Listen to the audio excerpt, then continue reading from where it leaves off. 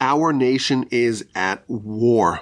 The Jewish people suffered a catastrophic attack on October 7th.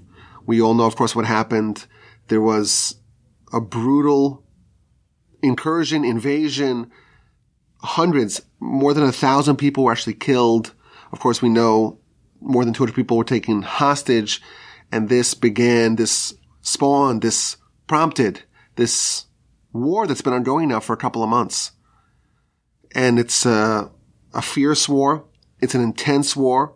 It's a war with a horrific number of casualties.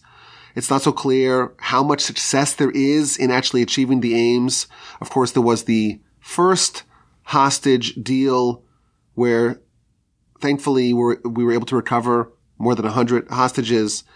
There was a few hostage rescues that were successful. Of course, some of them that unfortunately went the wrong way. There are still more than 100 of our brothers and sisters that are held hostage by Hamas in Gaza, and the war is still raging. At this point, it seems like the army has kind of proceeded its way from the north of the Gaza Strip all the way down to the south. And now they're kind of at the last frontier of Gaza in the city of Rafiah. We don't know what's going to happen. We hope that there's some solution that will guarantee the release of the hostages. And we hope that the aims of the war are successful. But of course, our people, our nation, our brothers and sisters, their well-being, their stability is very much hanging in the balance. And I feel like, in America, we could, of course, complain, there's anti-Semitism, on campus, there are people that are suffering, and that's all true, and it's all legitimate. But I feel like, as American Jews, there is a risk, there is a tendency for us to kind of move on with life. We get into our routine. And, of course, it bothers us as Jews when our brothers and sisters are suffering. And, of course, as people who are more sensitive to the spiritual realm, we want to pray more, we want to study more, we say Tehillim more. But I do feel like at this point, it's been a few months, we've kind of, unfortunately, at least that's the tendency. Some of us have gotten maybe a bit too comfortable, a bit too used to it. Just this week, in our community, in our shuls, after every prayer, after every tefillah, they say some psalms. They say some Tehillim. Of course, we know Tehillim, Psalms, the Psalms of David, the prayers of David. These were always historically considered to be the prayers of the Jewish people. And we kind of hitch a ride on David's back, and we try to pray and channel his connection with Hashem to try to get success in what we need. So after every single prayer, in every minyan, every davening in our community, they recite the Tehillim, and then they have the prayer of Achenu Kol Beis Yisrael, and that's a beautiful thing. But I did notice that when the war started, they would say 3 chapters of Tehillim. And then after a month or two, it was down to 2. And now it's 1 very, very quickly. And to me, it's a bad sign, because to me, it shows a little bit of, us kind of ignoring the plight of our brothers and sisters. So I said like this: whenever I'm the chazan, I'm saying 3 slowly. That's what I said. So I was the chazan one day this week, and I said I'm doing 3 of them. And afterwards, someone commented. He's like, "Oh, you really said the Tehillim, right? You really said the Psalms." I said, "Yeah, of course. Our brothers and sisters are suffering. We have to pray to do at least what we can, the bare minimum." He's like, "Well, why didn't you do 5? I said, "Well, if I did 5, there would be a revolt. But please, God, next time if I don't forget, I'm doing 5. And I told him, I said, "I know. My wife's aunt, she says the entire book of Psalms every single day. Every single day." I did comment to my son while I was driving him to high school. I did comment to him about what happened, and he's like, "Oh, it's so long. The prayer is so long, as is. Why would you add that to prayer?" I said, "Listen, if it was your actual brother and sister, your blood relative that was stuck in Gaza, and you don't know if they're alive or they're dead, if they're injured, if they're being tortured, you have no idea. Would you pray? Would you want to make sure that every day that you pray as much as you can? Do at least what you can from a distance to try to help them? Of course you would. These are our brothers and sisters." And I want to make a clarion call for all of us to re-examine, are we doing enough and what else can we do? And today I have the great privilege of having on the podcast a real dear friend of mine, Dr. Alan Kritz from North Carolina. We've been friends for a very long time. We study on a regular basis, and the doc took upon himself the initiative to say, I want to go to Israel. I want to spend time. I want to tell my patients and my clients and my friends, I'm out. I'm going to Israel. I'm going to crisscross the country. I'm going to meet people. I'm going to study to see what I can do to help, to see how I can pitch in. And when we spoke after Dr. Kritz came back, he's like, this was a life-altering experience. And I wrote it down, life-altering. To me, when you hear that, you know there's something very significant. So I wanted to bring him onto the podcast. He could tell us about his trip, about what he saw, who he met, what he heard, what he sensed about what's actually happening on the ground. It's a great privilege. It's a great honor to have you on the podcast. Welcome to the podcast, Dr. Kritz. Thank you, Rabbi. Appreciate it. It took a long time to get you on the podcast. Took a very long time, and I've been learning and studying so much with Rabbi Wolbe these last 5+ years that I'm a changed person. Even when I go to Israel, I'm a changed person. So that was definitely part of it. And I've been to Israel. This, I think, was our 6th time I went with my wife. So the genesis of this trip was really maybe threefold. First of all, I am, as is my wife, we are very, very pro-Israel. We think Israel is just part of being Jewish, and we've all had a very strong tie to it for many years. We have some friends there, although we don't have relatives. When the war happened, after we just kind of got our footing into November, I began to feel, maybe we should go. This may be the right time to go. And then one of my cousins, actually, he just got back last week. He went on a different trip. He said, we should try to go. And my initial thing was, well, I have so many patients. I have to put my vacation time in 6 months in advance. It's always very difficult. So I had that little bit of hesitation. And then actually what I listened to one of Rabbi Wolbe's podcasts recently, about 8 weeks ago, with one of his, a friend of his who had gone to Israel. And that was like, I have to go. So, but I wanted to get the right trip. And it's hard to know. There's very little, there's some missions going on right now, but not a whole lot. And the community, I live in Raleigh, North Carolina. The community that's about an hour and 20 minutes away that my daughter lives in is Greensboro, North Carolina. And their federation organized a trip, and we were invited to go on it. So we jumped at it.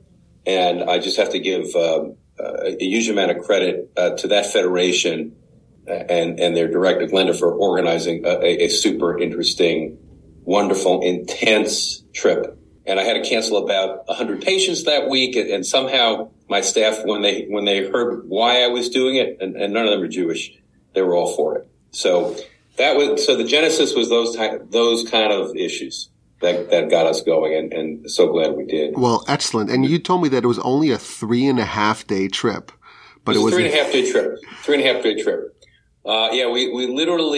We flew out Sunday night from JFK, got to Israel Monday at around 11, hit the ground running, and for the next 3.5 days until 1:45 a.m. Friday morning, we were pretty much doing things the whole 3.5 days that we were actually there. But as one of the people on the trip said, we squeezed 2 weeks worth of stuff into a 3.5 day period. So yeah, it felt even great just getting to the airport at JFK, and just we were at El Al, and it was just great being among our fellow Jews at this time, everyone of which was going to Israel. So that even felt good. Well, thank you so much for going. I do feel like if the podcast had somewhat of a role in nudging you to go, so you kind of represented all of us, and we do appreciate that. So take us with you. What happened?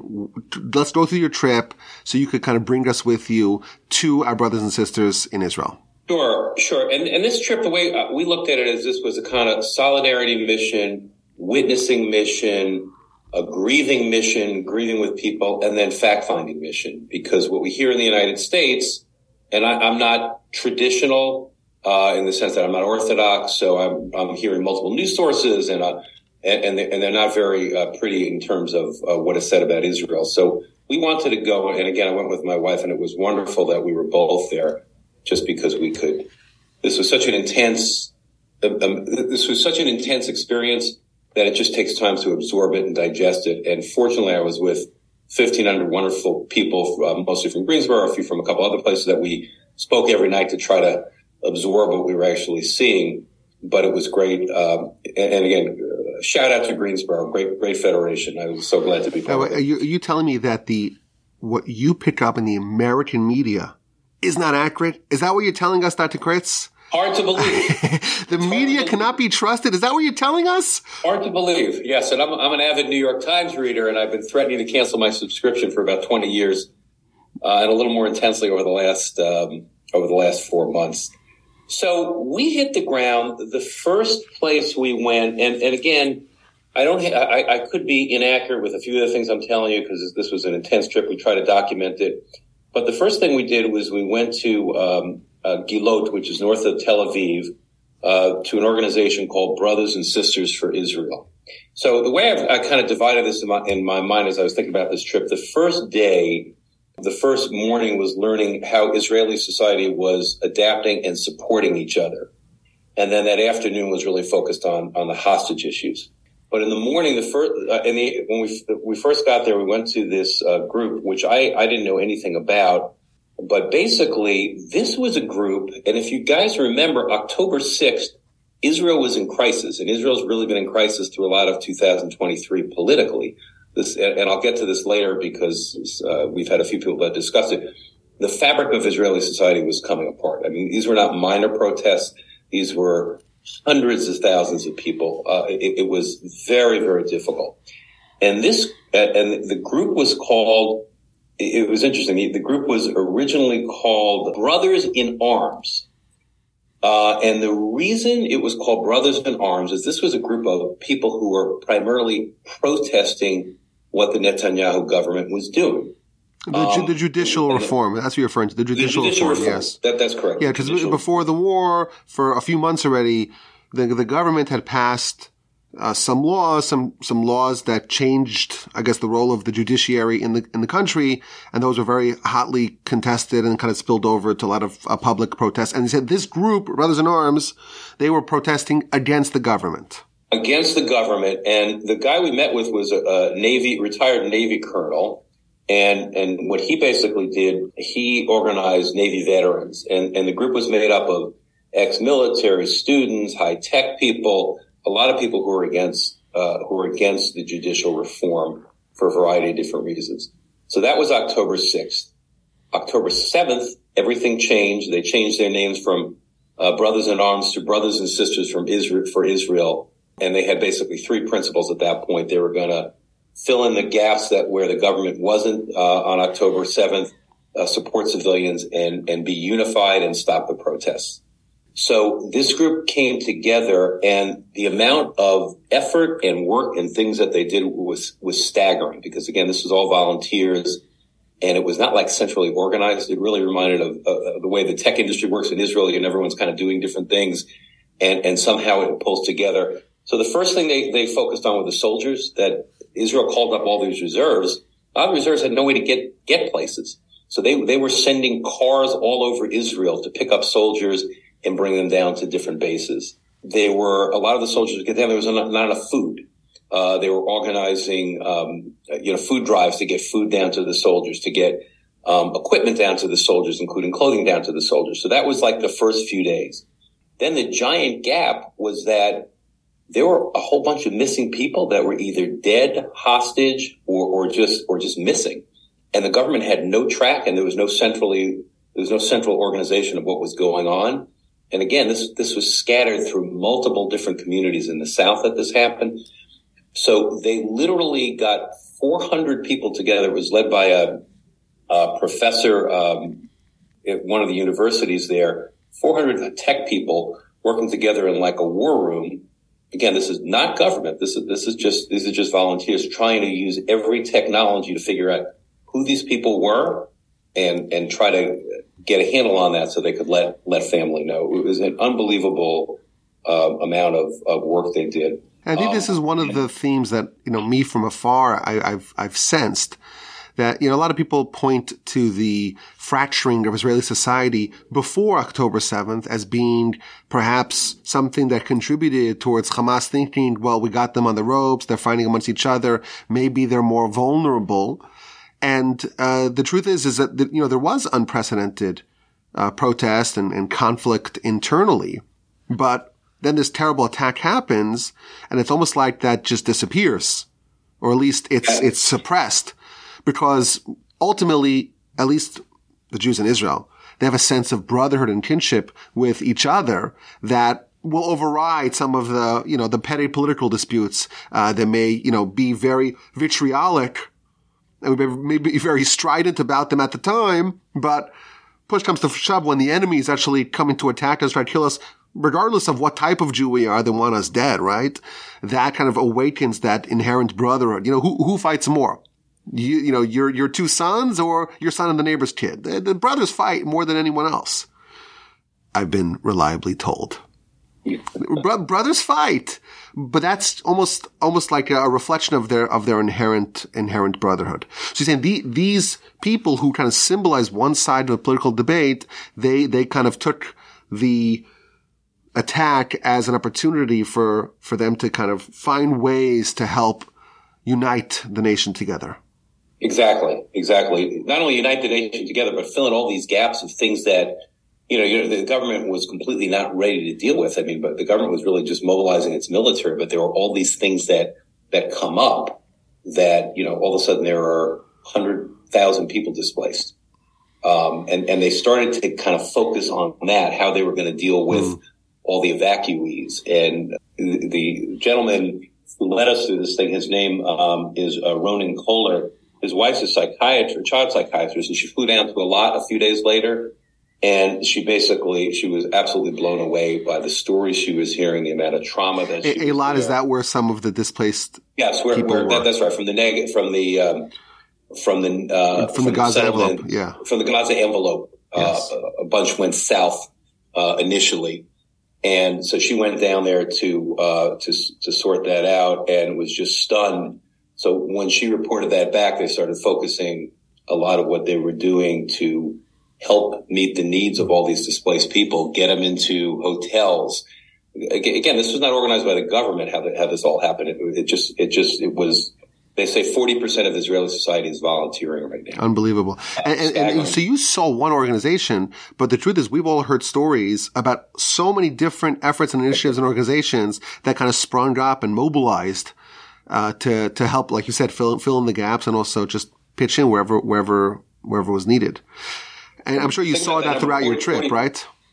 Sorry? That's probably something you saw throughout your trip in so many different ways. 40% of the population volunteering. Just think about, what is it in the United States? 0.5% or something like that. I mean, it's just staggering. And things that you didn't even think about, like, there was a lot of deaths. They had to get Shiva kits into different families all over the country that lost people.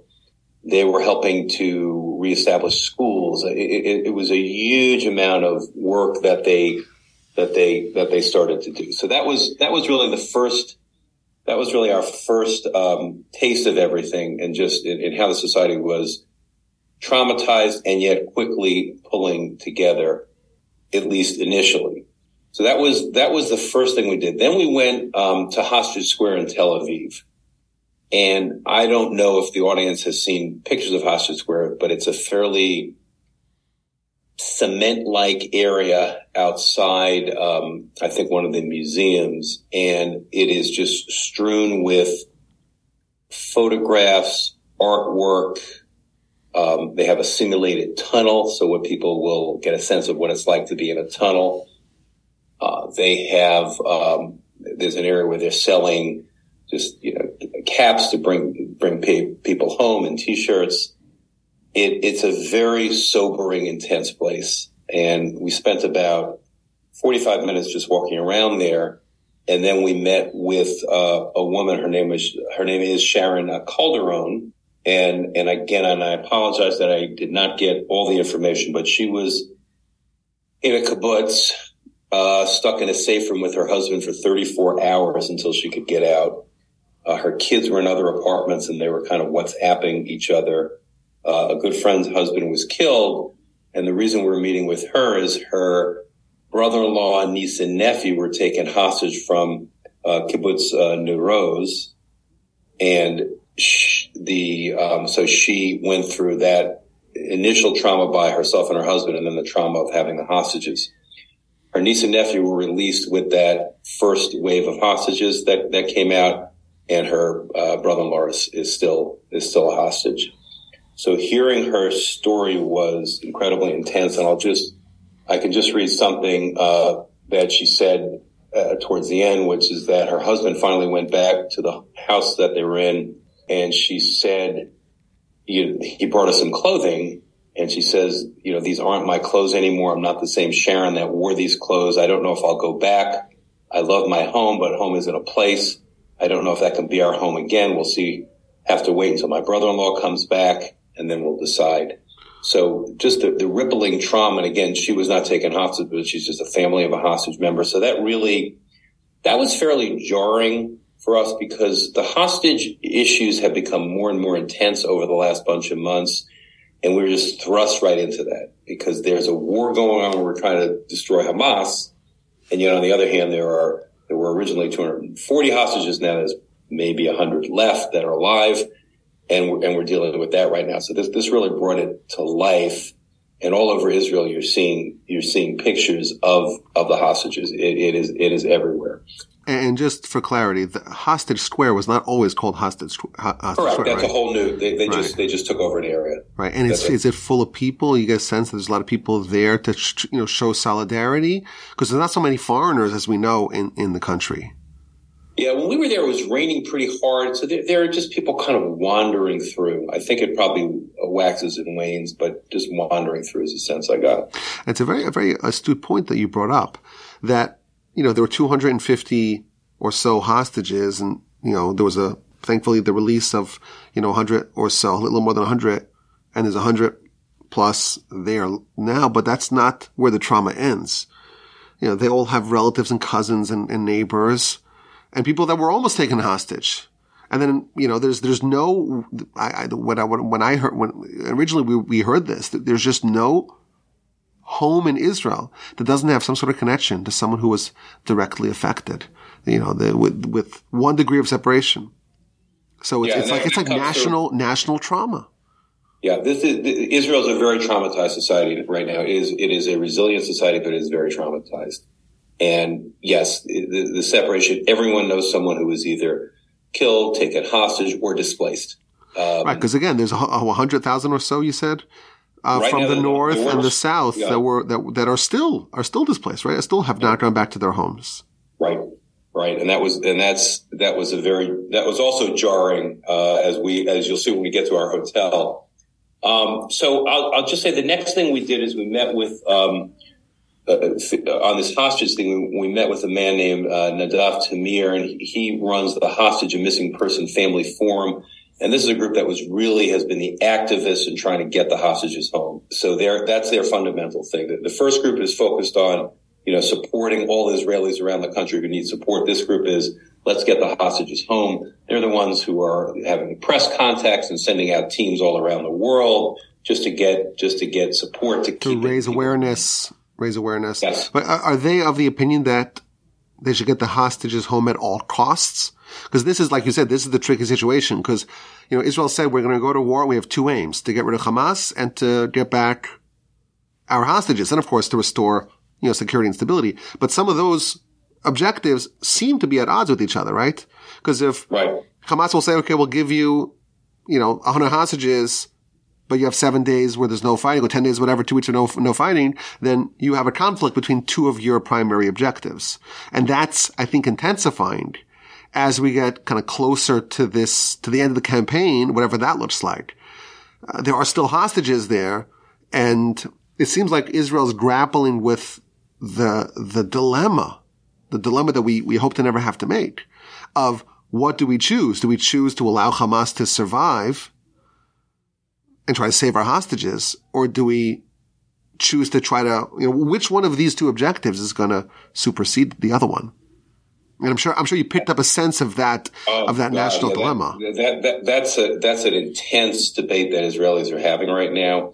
And again, part of it's who we were exposed to, but clearly the people we were exposed to were leaning more towards, we got to get the hostages out. We're not going to destroy Hamas anyway. There's 100 people we can save. Let's get them out. I mean, I think that sense is rising in Israel to a certain extent, but certainly not with everyone. I mean, and not even with the hostage families. It was pointed out to me that the hostage families, some are right wing, some are left wing. They're not all left wing, and some feel that it's not worth the cost. They don't want to have to have another fight with Hamas in 2 years or 3 years. So it's not uniform among the families, but this group is certainly making it an activist position.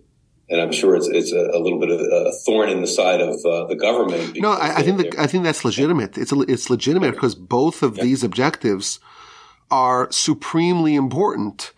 And, the government, I'm hearing this from a lot of Israelis that, I'm hearing in the media and people I'm talking to, the government does not have legitimacy if it cannot do both. It has to find a way to thread that needle and do both.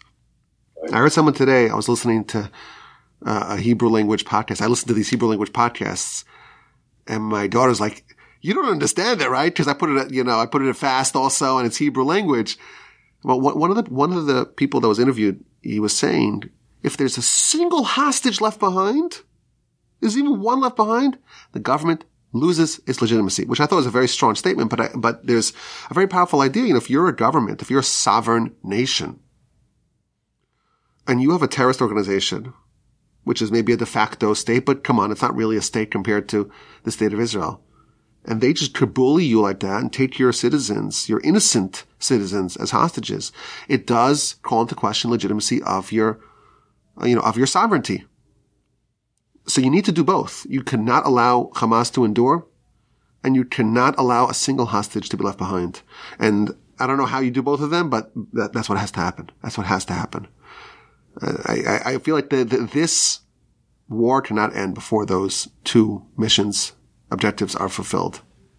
And again, I don't envy anyone who has to make any of these calls and trade-offs. It's an awful position. To be in leadership right now is really difficult, but it's so raw right now in the Israeli public right now that this is what they're talking about, and whether this is even feasible or not. Getting these high, it took 5 years to get Gilad Shalit out, and they had exchanged 1,000 Palestinian prisoners for one. So I don't know Hamas is ever giving all these hostages up, but clearly that's become more and more important. And the other thing I heard, which was disturbing, but it makes sense, is that when the first wave of hostages was released, there was a little bit of relief, but it made the wound even more raw.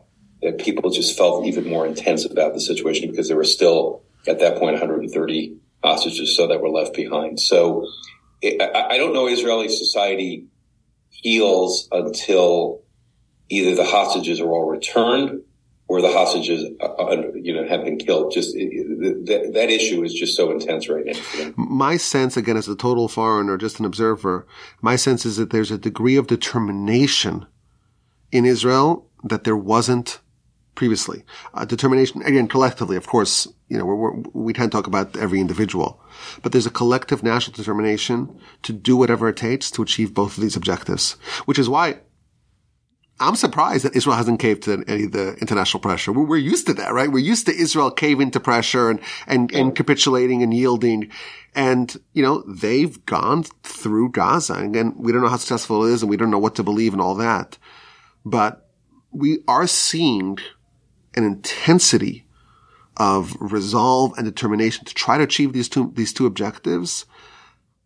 I wouldn't have predicted that they would have that resolve, and they're going now to Rafiq. It seems like. So, what can we say? We just hope and pray that they have tremendous success. And like you said, we don't want to be making these decisions because it's life and death.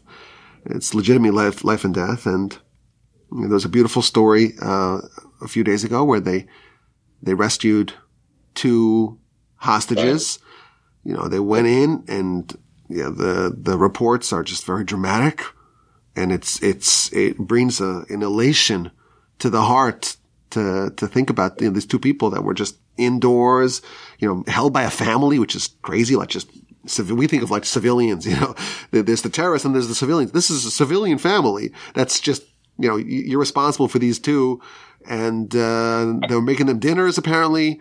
And they had some sort of intelligence and they went in, they blew open the door. Within a few seconds, they just grabbed the hostages and shot the terrorists, blew up the building and left. So it's a beautiful thing, but, we hope that elation and that redemption can be spread to all the hostages and all those who need the salvation. So the next thing I'll just briefly talk about is we met that night with a woman named Tal Shalev, who is a reporter. So we met with her in our hotel that night, and she just went over some of the political things and just a couple of things worth pointing out. She felt that Benny Gantz and Eisenhower joining the war cabinet was very, very important. That it number one is Israel was ready to go to war with Hezbollah at the same time, and they kind of walked that back. And they also said that they're really trying to get the hostages back. They're kind of pushing and moderating the government. So that was kind of interesting. There was a sense they love Biden in Israel right now. I don't know how long that's going to last, but a lot of them like him better than they like Netanyahu. They felt that him going to Israel so early on in the war was such an important solidarity for Israel. They understand that there's a lot of posturing going on right now with both Netanyahu and Biden because of political issues.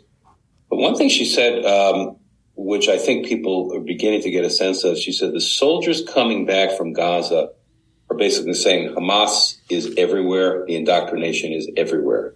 It's not just the terrorists. It is everywhere. They're going into houses and they're saying all this Hamas signs, propaganda. So just to be aware of that. And they find, and this was interesting, all over the world, we're seeing terrible protests, right, against Israel and how the Gazans are suffering. In Israel, they're not seeing that news. That is not being shown. Israelis are not following it, and they don't really care. I mean, to them, October 7th caused all this. There was a ceasefire on October 6th, and October 7th they caused all this. So then that interesting. So it's interesting because we in the United States, we're fed all this every day. They get the Gazan casualties and how terrible it is.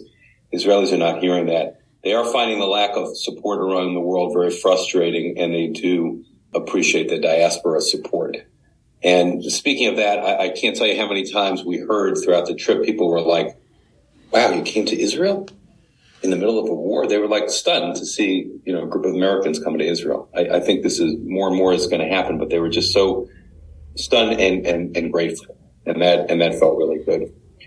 Well, I know nothing about politics, but I will note that Gadi Eisenkot, his own son, was killed in the war, right. Which is an unbelievable thing. He was the chief of staff, which in Israel is like the highest military man. He's one of the political leaders of one of the parties in the government. He's part of the war cabinet, the smaller war cabinet, and his own son died in an operation. Which is tragic, but I feel like it does show the Israeli fighting spirit. That, the son of one of the most important generals in the country, he's leading men into war and endangering himself like all other. Now we'll add another point that you mentioned there. In Gaza, Hamas is everywhere. But that may lead to the impression that Hamas is not popular elsewhere amongst the Palestinians. Oh, the West Bank, as it's called, right there, Judea and Samaria, their Hamas is not popular. Actually, the opposite is true. They're way more popular than their quote-unquote PLO, the moderates, right? With moderates like this, who needs extremists? But in the strongholds of Fatah, of Abu Mazen, right? Mahmoud Abbas, however he's called, right? They have a lot of different names. Abu Mazen, Mahmoud Abbas, PLO, PA. In those strongholds, Hamas is very popular. And that's why they haven't had an election since 2005. Because they would have lost to Hamas. And I just saw recently a poll that shows that it's like 80-something%, almost 90% of Palestinians not in the Gaza Strip approve of Hamas, approve of the October 7th massacre. So this fiction that, we have to find those moderates and we'll make that coveted, two-state solution. It's just, we are dealing with a people, again, not everyone, of course, and not everyone, even if they support it, will actually act upon it. Of course. But still, the notion that there's the possibility, a real legitimate possibility of some sort of two-state solution, it's just fiction. It would be nice if we could have it. We don't. The conditions are not such, to have it. Because again, Hamas is everywhere in Gaza. Those same sentiments are everywhere amongst the Palestinians. Yeah.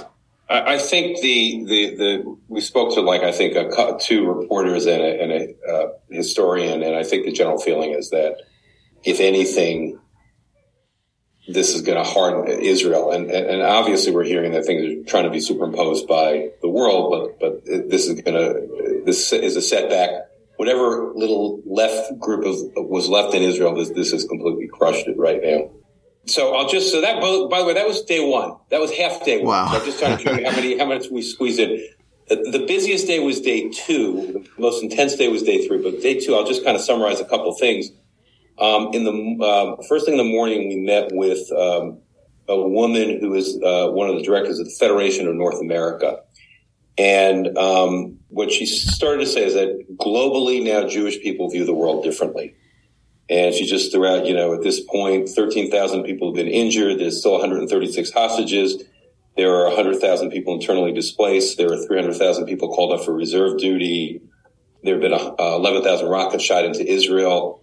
And so the Federations of North America raised $775 million, so almost more than $750 million so far. And more is coming in, which is a huge amount of money, unprecedented. And she just talked about some of the needs and how they're procuring this money, because some of the organizations I talked about earlier on, they need this, they're getting some of this money and some of this help. But I think it just goes to show that in the United States, there are things we can do, and certainly giving is important. And the amount they've already, I think, dispensed 300 million of the 775 million. She went through some of the processes that they do. But initially, it's like basic needs, food, clothing, shelter, then medical and trauma relief, economic relief and recovery. The small businesses there and medium businesses, they need loans. Businesses are going out of business. And just dealing with these communities that have had such trauma. And little things that you don't think about. High school kids can't take certain exams. Soldiers that can't go to the university. It really is so disruptive for the whole society. So that's kind of what Federation nationally is doing. There's been about 50 Federation missions. We were one of them so far in 4 months. I think, sorry to interrupt you there, but I think this fits into what you said earlier. 40% of Israeli society, 40% of Israelis are volunteering in some capacity. So everyone's involved in the war, both to be an active contributor towards the war effort, but also, like you said, the suffering, the economic, the educational, just the suffering and the toll, if you will, of the war is really reverberating throughout everywhere, because the nation's so small and the military is so intermeshed, and certainly the reserves they're so enmeshed in the society. Really, the war is affecting everyone in every dimension. And there's so many areas where there's a need for help. Yeah, our tour guide basically said that tourism is 6% now what it normally is. There's very big Christian tourism in Israel, and that's essentially completely vanished. So the economy is just beginning to feel this, and it's going to get dramatically worse before it gets better. And certainly people are coming to Israel to volunteer, but that's not going to solve this problem. So that was first thing in the morning, and it's just nice to know where the money's going, how the money's going, the needs that we see in Israel, and that's what we can do. The next thing we went to was the Foreign Affairs Ministry, which never been in before. That was kind of interesting. And we met with two ambassadors. One was an older guy, Mordecai Gold, previously been in Morocco, Switzerland, Rome, Italy, and most recently Austria. And by the way, we were in Austria on October 9th, and Austria was flying the Israeli flag on their government buildings, which was great to see. And he took a little credit for that. The other one was, he was more of an Ashkenazi older man. The other one was a young woman. Her name was Rasha. I get her name because I think it's important. Rasha Athamni, and she is the first Israeli Arab female diplomat working in the Foreign Service, and she's been in South Korea. And by the way, she mentioned that South Korea, they love Israel in South Korea. They study the Talmud there, we've been told, right? I guess. So that was nice. And most recently, she was in Turkey, and then she was brought back from Turkey. Wait, are you telling me that the apartheid state of Israel has an Israeli Arab female working in the Foreign Service? Yes. So, yes, and she had some interesting things to say about that. So she said, and, when this first started, people were telling her, you may want to be a little quiet about, speaking Arabic when you're walking out of Knesset just because of the way the country's feeling. But she said, no, it's very important that I speak Arabic because Israeli Arabs are part of the fabric of Israeli society. And she said that, and I thought this was a great comment. She said, Israeli Arabs are the only Arab community in the world that understands what's going on in Israel accurately. Because they know both sides. Or they have a sense of both sides? They're Israelis. That they felt more Israeli than Arab. And they feel, at least according to her, they were volunteering, donating blood, giving food. They really rallied around their Israeliness in this time of crisis. And there were Arabs that were Israeli Arabs, both Muslim and Bedouin, were killed by Hamas that day. And it really, they're really trying to frame it. Hamas is trying to frame it as the Jews versus the Arabs. And this was a whole frame shift. So I felt that she was really interesting to listen to. There are other Christians and Muslims working in the Foreign Service, but she's the only woman. So she had an interesting perspective. One of the concepts that the minister said is early Israel was a melting pot, but more recently Israel is more of a pluralistic society that you can have multiple levels of identity and still be Israeli. And that may be, they're trying to focus on what we have in common, not that what sets us apart. He also made the point that not only was this was Mordecai, he made the point, not only was the attack on Hamas, the military attack is devastating, there was also a terrible social media campaign that was launched almost simultaneously, including things like TikTok. And that has been, very devastating. That's what we're kind of seeing all around the world right now. And as a diplomat, he's very tuned into that. He also brought up the point of, there are Holocaust deniers. There are now October 7th deniers. And we are seeing them. I've seen them in Raleigh. I've been at city council meetings, where, Israel just went and invaded Gaza and killed 20,000 people just like that. That October 7th never happened. And that's actually, even in the West Bank, I think it's important to just mention whenever this subject comes up, that the so-called moderate leader of the Palestinian Authority, Mahmoud Abbas, Abu Mazen, his doctorate, his thesis was about Holocaust denial. So maybe he doesn't participate in the Holocaust itself. He's moderate after all, but at least he'll deny it. Yeah. And then the last thing they focused a little bit was UNRWA, which has become the United Nations Refugees Agency. Again, more and more is coming out right now. But he was basically saying how they said 3,000 of them are Hamas supporters of the, I forget, it's 11,000 or 17,000 working in the Gaza Strip. So big problem. Wait, when he's saying 3,000 are Hamas supporters and the other 8,000 don't support Hamas, or they're just not active members? Because I assume they're all supporters.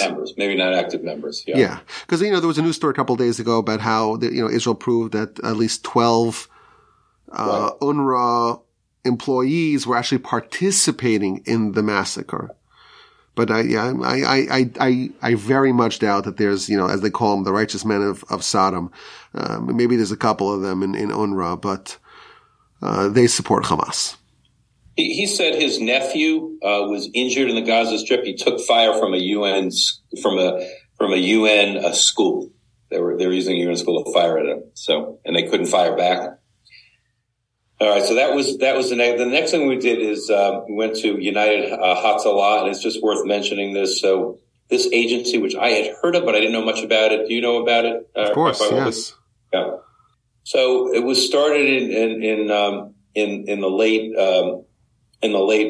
early 90s, basically, because it takes too long for ambulances to get to different places. So they have this wonderful system all around Israel. 7,000 volunteers in all different cities, towns, villages, men, women, Jews, Christian, Arabs, and 900 Muslims as part of it. And their goal is to get to any kind of EMS call within 90 seconds.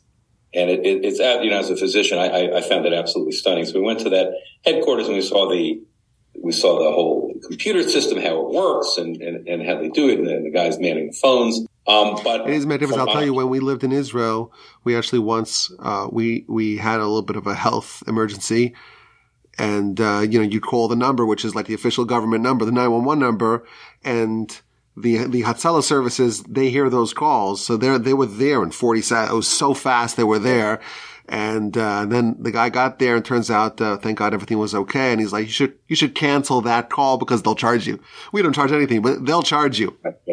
And I will tell you, by the way, Houston has its own our community in Houston has its own independent Hatzalah organization, volunteer EMTs, where you have God forbid someone has a medical emergency, they call, and there's people 24/7 that will respond. We actually had the first maiden recording of one of our new shows, the invite-only exclusive podcast called the Torch Insider Podcast. And Rabbi Wolbe Sr. was there, and he's part of the Hatzalah. So in the middle of the recording, he gets this, his beeper goes off, and he's like, "I'm out of here." So he just blazed out and put his sirens on. Go to save a life. First priority. So then they were telling basically what happened on October 7th. They went from about 2,000 calls today. They got 12,000 calls. They headed down within 2 hours to the south. A lot of the Army groups that were first getting there had no medics involved. So they were part of the medical team. Two of their volunteers died. One was an Arab volunteer at the concert who was killed by Hamas, and the other one was a Jewish volunteer. And they told this horrific story that they actually there was a Bedouin doctor who was trying to tell Hamas, a Muslim. They shot him. They shot his legs. They tied him to a pole or a tree, and they used him as bait to try to get other people to come save him. He actually survived.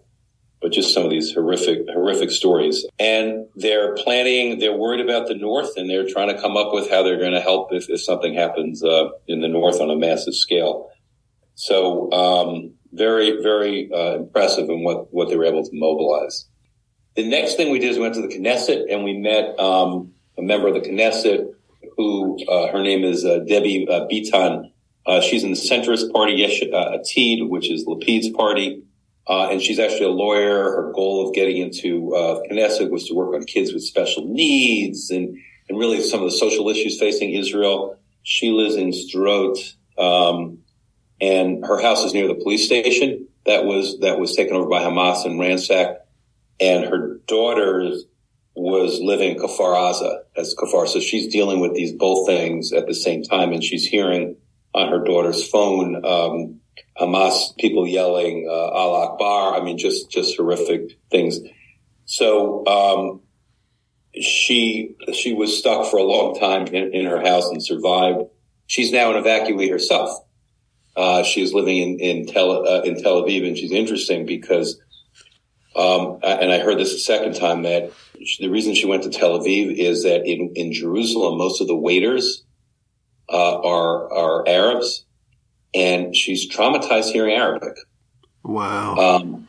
And then I heard later on that the hostages that were released and brought to hospitals, they had to be very careful to not have Arabic speaking physicians, nurses, staff, because a lot of, again, in our apartheid society, probably a third of the physicians in Israel are Arab Israelis, and a lot of nurses are. So they had to be careful with that. So that's something I hadn't even thought of. And I'll just say this quote, she called it a second Holocaust. She said that at one point she had told her kids there are no monsters in this world, and now she believes there are monsters in this world. That because not only was there the 3,000 terrorists that came in, there were also other Gazan civilians that came in after them and did horrific things. She also tried to give some explanations of why the army, how the army was spread all over and how it took a while to get down there and get organized. I'm sure that'll come out with multiple reports, a year or two from now. And then the second to last thing we did that day, and again, this is just our second day, is we met with Avi Meir, who is originally from the United States, but he's been living in Israel for many years. He's an editor for the Jerusalem Post. And he just kind of gave us some perspective, just, that Israel's now on it's a wartime routine, that things have settled down from 4 months ago, but there's still 130 hostages, 100,000 displaced people, 200 reservists still called up. The tourism industry has been devastated. The economy is doing poorly. The war and public opinion all over the world is being lost by Israel. And this was the worst anti-Semitic incident since the Holocaust. So he threw all that out, and then he said, but on the other hand, there's more unity in Israel than he's seen in a long time. Even the Haradim are mobilizing to support the war effort. Non-kosher restaurants have become kosher to try to feed the soldiers. The Arab communities and the Druze communities are mobilizing to help. So lots of stuff. He also, he basically, we asked him as an editor, why the information is so twisted. He basically said, Hamas lies is a matter of policy. Israel tries to vet the truths. It may take time. They try to be scrupulous about it. The IDF is responsible.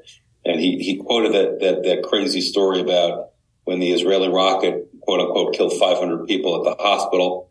And all the news agencies all over the world, including the New York Times, ran with that. It turned out it wasn't true. So, and he felt that there was Holocaust, the October 7th denial is like Holocaust denial. They're also trying to make it pain. It's called psychological pain for Israelis. And just describe some of the brutal, the kids, just some of the brutality that happened to the kids, and how the society, the savagery was so bad. People burned alive, beheaded, raped, shot at close range. It just, that's a huge amount of trauma in the society right now. That's why they really don't care, what's going on with the Gazan civilians. And he said the other thing is the Me Too movement. If you believe all women, then why are we not believing Israeli women when it comes to, the rape accusations? So that was pretty intense. And then the last thing that happened that day, and I think this was a really touching thing for everyone to hear. So we were staying in the Ramada in Jerusalem, and the hotel manager came and spoke to us. And the Ramada right now, it's a 12-story hotel. The top 2 stories are for guests, and the other 10 are for displaced Israelis from Sderot in the south, and from a couple of the northern places, Kiryat Shmona and Shlomi. And when we first got to the hotel, you just walk in there, it's chaos. Just kids running around, all different, young adults and older adults. We couldn't even get the elevator up because the kids were playing in the elevator all the time. So he took us through what happened. He basically, I think October 10th, people started arriving, and the government contacted them and said, yeah, we'll pay, but you don't have to give such good food, and you can just wash the sheets once a week, and you don't have to do all this stuff. And they basically said, no, we're going to treat them like guests. But then all these practical things happened. So he was telling us how they needed washing machines. They have all these families, big families, or a lot of these are Orthodox people with big families. They didn't have washing machines, so they had to procure 10 washing machines and 10 dryers for the hotel. And no one's paying for this. They have to figure out ways of doing it. So he's very proud of himself. He gets these 10 washing machines, 10 dryers. The women come down and they say, wait a minute, where's the wash soap? So he calls his wife to tell her how proud he was of himself getting these washers and dryers, and how the women, weren't grateful. And she was basically like, of course you should have gotten them the soap. So, but literally they had over 1,000 evacuees in there. And then issues came up. There were 50 women that were nursing. They needed to get freezers for the breast milk. They had a lot of kids. They had to enclose the tennis courts. They had to build a sukkah. They started teaching. They hired swim people to teach the kids how to swim. They set up a combination of preschools and kindergartens, and they really tried to help these people. And we were with them a lot in the hotel at the meals, and it's surreal. I mean, and then there's issues that are coming up between like the southern, the non-religious and the religious, the left and right. So there's some friction going on in the hotel. In the hotel, there's issues. There's some marital issues. Are you saying that you saw Israelis disagree? Is that what you're saying? Yeah, hard to believe. Now, issues. What you're describing in the Ramada hotel is probably true in dozens, scores of hotels across the country. All over Israel. All over Israel, yeah. The whole society is in upheaval. I mean, it was as high as 200. I think it's about 100,000 displaced still. That's a huge amount for a country of 9 million, and it's a very long time already. Yeah, many, many months, and we see all these families. There's been, I think he said, there's been over 20 births in the 4 months that the people have been there. So it's a very difficult situation, but they're managing it. And we were so privileged to be at that hotel, and that was a huge part of our experience, just being there. I think that added so much. It would have felt very weird to be in some luxury hotel, and this felt so right. It just felt so right. And we had to use we figured out we could use the service elevators and get up and down. So, all right. So that was day 2. And then I'll just, the most intense day was day 3. And that's when, we did some volunteering in the morning. We went to a moshav, and there's an agency called Laket, which is a food bank basically what they try to do is all wasted food. They try to make no wasted food in Israel. And they bring all the food. They feed about 300,000 people. So we went, and they don't have a lot of, they've lost a lot of their workers. A lot of the Thai and Asian workers have left. So we went down there. We worked for about an hour and a half. Our job was to clean lettuce and clean corn. And then it went into these machines for packaging. So we did that for an hour and a half. Again, it's not much. And then there was another group coming in after us, but at least it was something we can do. But then it got really intense. We went down south. We went to the Erez crossing. So for the listeners who don't know where that is, that's the northernmost part of the Gaza Strip. It's a checkpoint. It's like a border checkpoint where trucks and people pass through every day. It's not a military post. Supplies go into Gaza. Guest workers come from Gaza. And it was attacked. 13 soldiers were killed that day. 10 were wounded. I think 3 were kidnapped. There were bullet holes and destruction all over this crossing. And we got very close. We literally were about 100 feet from the Gaza Strip. With the Israeli tanks and with drones and jets flying overhead, and we're hearing artillery. I mean, that's how close we were. Then after they're showing us what had happened, we then had lunch with a bunch of the soldiers, and that was just wonderful. Most of these were young kids. I wrote a couple of comments down. They were young. Most of them were Mizrahim. Some of them were lone soldiers. We had one from Montreal, one from France with us. This group happened to be a little more religious, so it was all male, very patriotic. And then a bunch of these kids they were combat soldiers. They had to train 8 months in the Negev, and only about, I think he told me 90 out of 140 make it through. And yet they were sent up to the north, and nothing much was happening in the north in terms of combat. So they had just been moved down to Gaza 2 days before we saw them. And what struck Phyllis and I, my wife and I, was that they were itching to get into the fight. I mean, this patriotic thing, they were just itching to get into Gaza, which, again, they're young, but it just goes to show that the spirit that they had in defending the society and how Israelis feel. very, very intense with these young men. And then we went down to Kfar Aza, which is one of the kibbutzim that is less than a kilometer from the border with the Gaza Strip. And basically we were there for about 2 hours. Some of the more horrific things that you're going to see, just in terms of some of the destruction of the areas, not only the 60, I think it was 63 dead and maybe 19 or 20 kidnapped, but just the destruction to some of the areas, and some of the stories we heard were absolutely horrific. The attack was extremely well orchestrated. They actually had paragliders, these coming in and landing. They knew where the armory was in the kibbutz. They knew how to infiltrate the fence. And the 6 guys who were in charge of the armory were all killed trying to get to the armory and to get their weapons. Hamas knew exactly where to fight, where to position themselves. The army got there. The kibbutz was invaded at about 7. The army didn't get there till about 11 to 12. And it was just a horrific scene of them going, door to door. And one of the worst stories we heard, and I think probably some of your listeners will have heard this, was that they got into a room, into one of the houses there, and they had 2 twin 10-year-olds and a mother and a father, and the mother went out to get some milk or something for the kids, and the Hamas terrorists shot her, and then the dad came out and they shot and killed him. So they killed both the parents.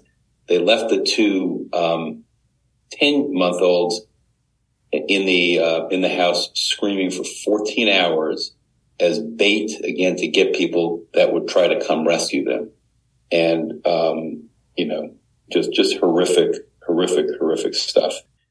And it really looked like both a war zone and a crime scene. I mean, you just almost had to see it. And we have 2 very good friends of ours who live in that kibbutz, and they were not there that weekend. I may have told you the story, but he donated a kidney to an Israeli, and the family, as a nice gesture, a bunch of months later, invited them. They spent some time in the north, and that was on October 7th when that happened. But we went through the kibbutz, and they joined us on that tour. And the wife, our good friend Sharona, she had been back to the kibbutz once or twice, but she had never been to the back areas where all these young people were killed and taken hostage, and all this building was destroyed. So it was just intense, not only seeing it with our group, but just seeing it through her eyes for the first time. And what was, again, it has to be mentioned, these kibbutzim are usually the more liberal areas of Israel. And one of the women I met, an older woman, her son was one of the 6 guys who was killed trying to get to the armory. She has been for years. She meets Gazan citizens at the border and takes them to Israeli hospitals and brings them back. So these are the people that were being killed. And unbelievably, she's forgiving. I mean, she was one of the few Israelis that I met that was actually forgiving.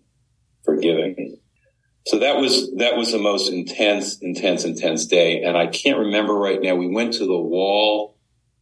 I think it was that day. So we got back to Jerusalem and went to the wall, and we needed it because this trip was usually when you go to Israel, it's historical, it's archaeology, it's culture. This was all, intense of what's going on, war, modern politics, Israeli society. It was just good to plug into some spiritual stuff in Jerusalem. So we got about an hour and a half in Jerusalem at the wall, and that was great. And I'll just say this for people thinking about going to Israel, there was no one at the wall. I've been there 6 times. There was no one there except for some ultra religious Haredi that were there. But the usual tourists that you see there, you just didn't see them. It was very, very, very surreal. We were there in the early part of the evening. So that was the 3rd day. And then the last day was they tried to do some more uplifting stuff. So we went in the morning Jaffa to a school called the Hand in Hand schools in Israel. And these are schools, Israeli education is divided into, I believe, secular, religious, and Muslim. I think they all have their own separate schools. And that's kind of the way the society's evolved. And these are schools that are trying to break that pattern. They basically have Muslims, Jews, and Christians in these schools. You know, what the goal is, if you meet each other early, that will ultimately help. So these schools, so we went into one of these schools and we spoke to some of the teachers and one of the fundraisers, and it's a good, you felt good about it. And some of the things they were saying, what makes it so hard is even now with this school, one of the teachers is in Gaza fighting, and one of the other teachers had some family killed in Gaza. So it's hard to keep the fabric of the school together, but they really had Arab family killed in Gaza. Arab family. Yeah. Right. So an Israeli Arab family had some relatives killed in Gaza. So just think how frictional that could be in a school. So they work very hard to try to bring this together. And the school is like K to 6, and then the kids then separate. But interesting, they followed up with some of their graduates, and they're more likely to be in public service. So that felt a little bit, a way to heal. So we did that. And then Greensboro has a partnership program with a city in Israel. It is Hadera. Yeah, so we went to Hadera and we actually met with some wonderful teenagers, Israeli teenagers, a couple of whom have been to the United States, but they're supported with this program to bring Israelis and Americans closer together, so it's not just a charity thing, that we're actually exchanging people and cultures, and that was very, very nice. We sat around the table with a bunch of young, I think we had about 5 young teenage girls who were focused and not on their phones, and it was just very, very nice. But they did tell us they were able to get out of science if they came to this thing with us. So, you managed to get 5 nice teenage girls without their phones for how long? It was an hour. Wow. Pretty. These are teenagers, probably. I think they were like 15, 16 without their phones. For Israeli kids, that's very unusual. So. And then we ended up with 2 last things. We went to the Israeli Trauma Coalition at the very end. And the Israeli Trauma Coalition, which I didn't know anything about, is really for psychological trauma. And this was started at the time of the Second Intifada. And they're basically to support natural disasters, man-made disasters, shooters. And they basically focus on individual therapy, couple therapy, group therapy. So after October 7th, they've been overwhelmed. They've gone from 250 therapists to 1,100 therapists. A lot of them have just been volunteers that are in the private practice that have gone to help them.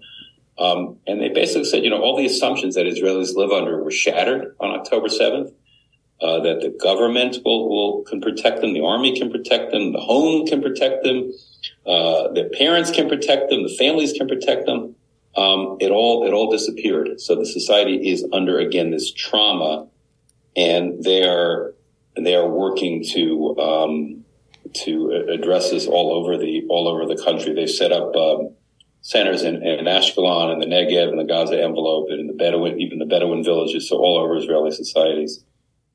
So that's how we ended. And we had one last talk at 9:00 at night before we left. We had a professor come speak to us, and he was just basically again reiterating a lot of this. How the Israeli fabric was ripping apart on October 6th. And then this all came together, and he was saying that, and this was interesting, for reserve duty, when they called up people, they got 170% of the people that they called up. So people were just showing up that weren't even supposed to show up. And people that weren't called up, his son wasn't called up, and he was like really anxious to get called up. I mean, that's how people felt. And I think what he was basically saying is, Israeli society has come together wonderfully. And he talked about a situation where two brothers and a cousin from a settlement, so a religious nationalistic settlement in Judea or Samaria. They heard about this on Shabbat. They even though they're Shomer Shabbat, they got in their car. They went to Kibbutz Be'eri, and they probably saved 100 people. And of those, 3 of them, one of the brothers were killed, but they probably saved 100 people. So the question that he asked, and he said, we don't know what's going to happen after. Are we going to revert back as a society to October 6th, or are we going to be October 8th? And that's kind of the question that we left Israel with our heads spinning, thinking about. So I'm so grateful, Rabbi, that you've had me on for this, because I think the most important thing that we can do when we get back here, again, we didn't do a lot of work on this trip. We were not out there in the farms picking things, doing that. But our goal, and I know the Greensboro group is really pushing this, is to educate. We need to let people know what's going on in Israel, how the society, how traumatized it is, how resilient it is, and how fragile it is. And we Americans and Jews all over the world have to wake up. As this whole issue of, well, we're not anti-Semitic, we're anti-Zionist. As my son Julian has told me, that may have been the anti-Semitism and anti-Zionism may have been a different argument in 1920, but in 2024, where the majority of the world majority of the Jews in the world live in Israel. If you're anti-Israel, you're anti-Jewish, you're anti-Semitic, and I think that we as a country and as Jews have to wake up, and we have to be active, and we have to be activists, and we have to let people know and keep Israel, at the top of our agenda, because this is not over. It's far from over. We have the Hezbollah issues. We have the Houthis. We have still some of the militias in Syria. We have Iran to deal with. I mean, it is far from over. So anyway, I appreciate even if anti-Zionism and anti-Semitism are not the same thing, the Venn diagram of anti-Zionists and anti-Semites looks very close to a circle. Right. Very close to a circle. And I love your framing, Doc, about your grand takeaway is, there was an Israel on October 6th, and that was shattered. That was torn asunder on October 7th. And the question is, what emerges from the ruins, from the ashes, from the crumbling trauma of this terrible attack?